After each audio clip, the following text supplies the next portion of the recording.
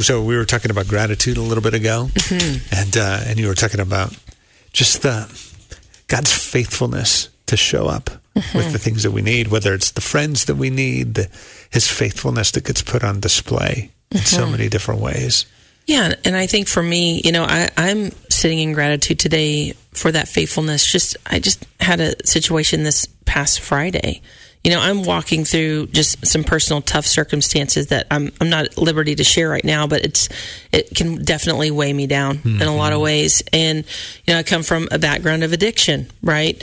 And a lot of times those hard circumstances can trigger those thoughts and feelings and my need to pursue those other things. And Friday I was in Walmart and just struggling emotionally. And, I just thought, well, there's the alcohol aisle and cigarette aisle is over there at the checkout counter. And I have, I've been sober for 14 years and haven't smoked a cigarette in 12. Okay. And it's been a long time. And I have had such an amazing journey with God, and He's been so faithful to me. And, it's one of those things where you still, just like Paul says, we are pressed on every side and we deal with temptations. He says, I want to do good, but evil is right there with me. What a wretched man I am. Who will rescue me from this body of death?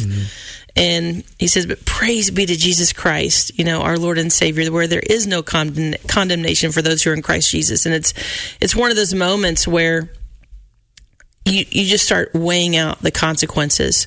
I sat there in this struggle, the temptation and then the spirit within me, this battle that's going on right there in front of the cigarette aisle at Walmart and in between the alcohol and cigarette aisle. And I just started talking to God. I said, God, I just need you in this moment. I need you to show up. Yeah.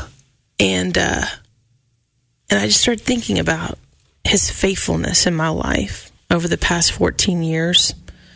I started thinking about, what if I did move over? And what if I did go get some alcohol? No one would ever know, right? But this is where it would take me. How far would it take me? I don't know. Yeah. Do I want to test those waters? I started thinking about my son. I started thinking about my friends and family here at KLRC. I started thinking about the friends that God has blessed me with, in the sense of they are a safe place to go and be transparent and share what I'm struggling with, and just how fruitful and alive that He has made my life because of choosing to walk with Him. And how could I take that all away right now? And so I walk through all the consequences, the potential things to fall apart if I were to walk down that road. And then at the end of that, I was just like, this moment will pass. Lord, I trust you. I need you. And so I walked out of that store with just my groceries. Wow. That's awesome. And I just felt so thankful. I got in my car and said, God, you're so good. I trust you. And I just praise you for your faithfulness in my life, even when I struggle to be faithful. But you showed up today, and I know you're going to show up tomorrow, just like every day. Wow. But it really is one of those things. You just have to reach out to the Lord in that moment, and then He'll remind you, First of all, can I say how proud we are of you? Because those are big, those are hard decisions to make when you're feeling the weight of the temptation, whatever it is, whatever our tempted path is. And even just to be aware of, there's an actual enemy of our soul who likes to deal with ideas and deal in ideas and put little thoughts and but what if you just did this? Or what if that?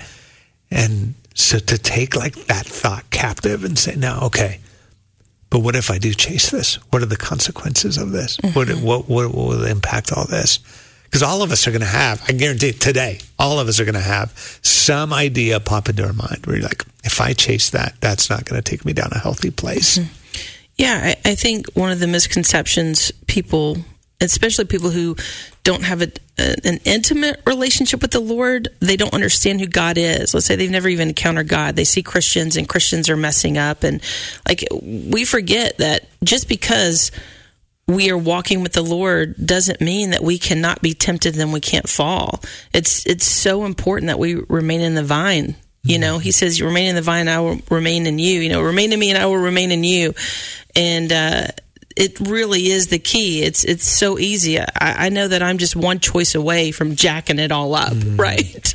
And so it's so important to remain in a posture of, Lord, I need you, that surrender, that humility, and that right there is what will produce fruit in my life. And I'm just so grateful for what God has done and what He's going to continue to do.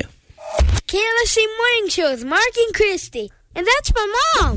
90.9 KLRC.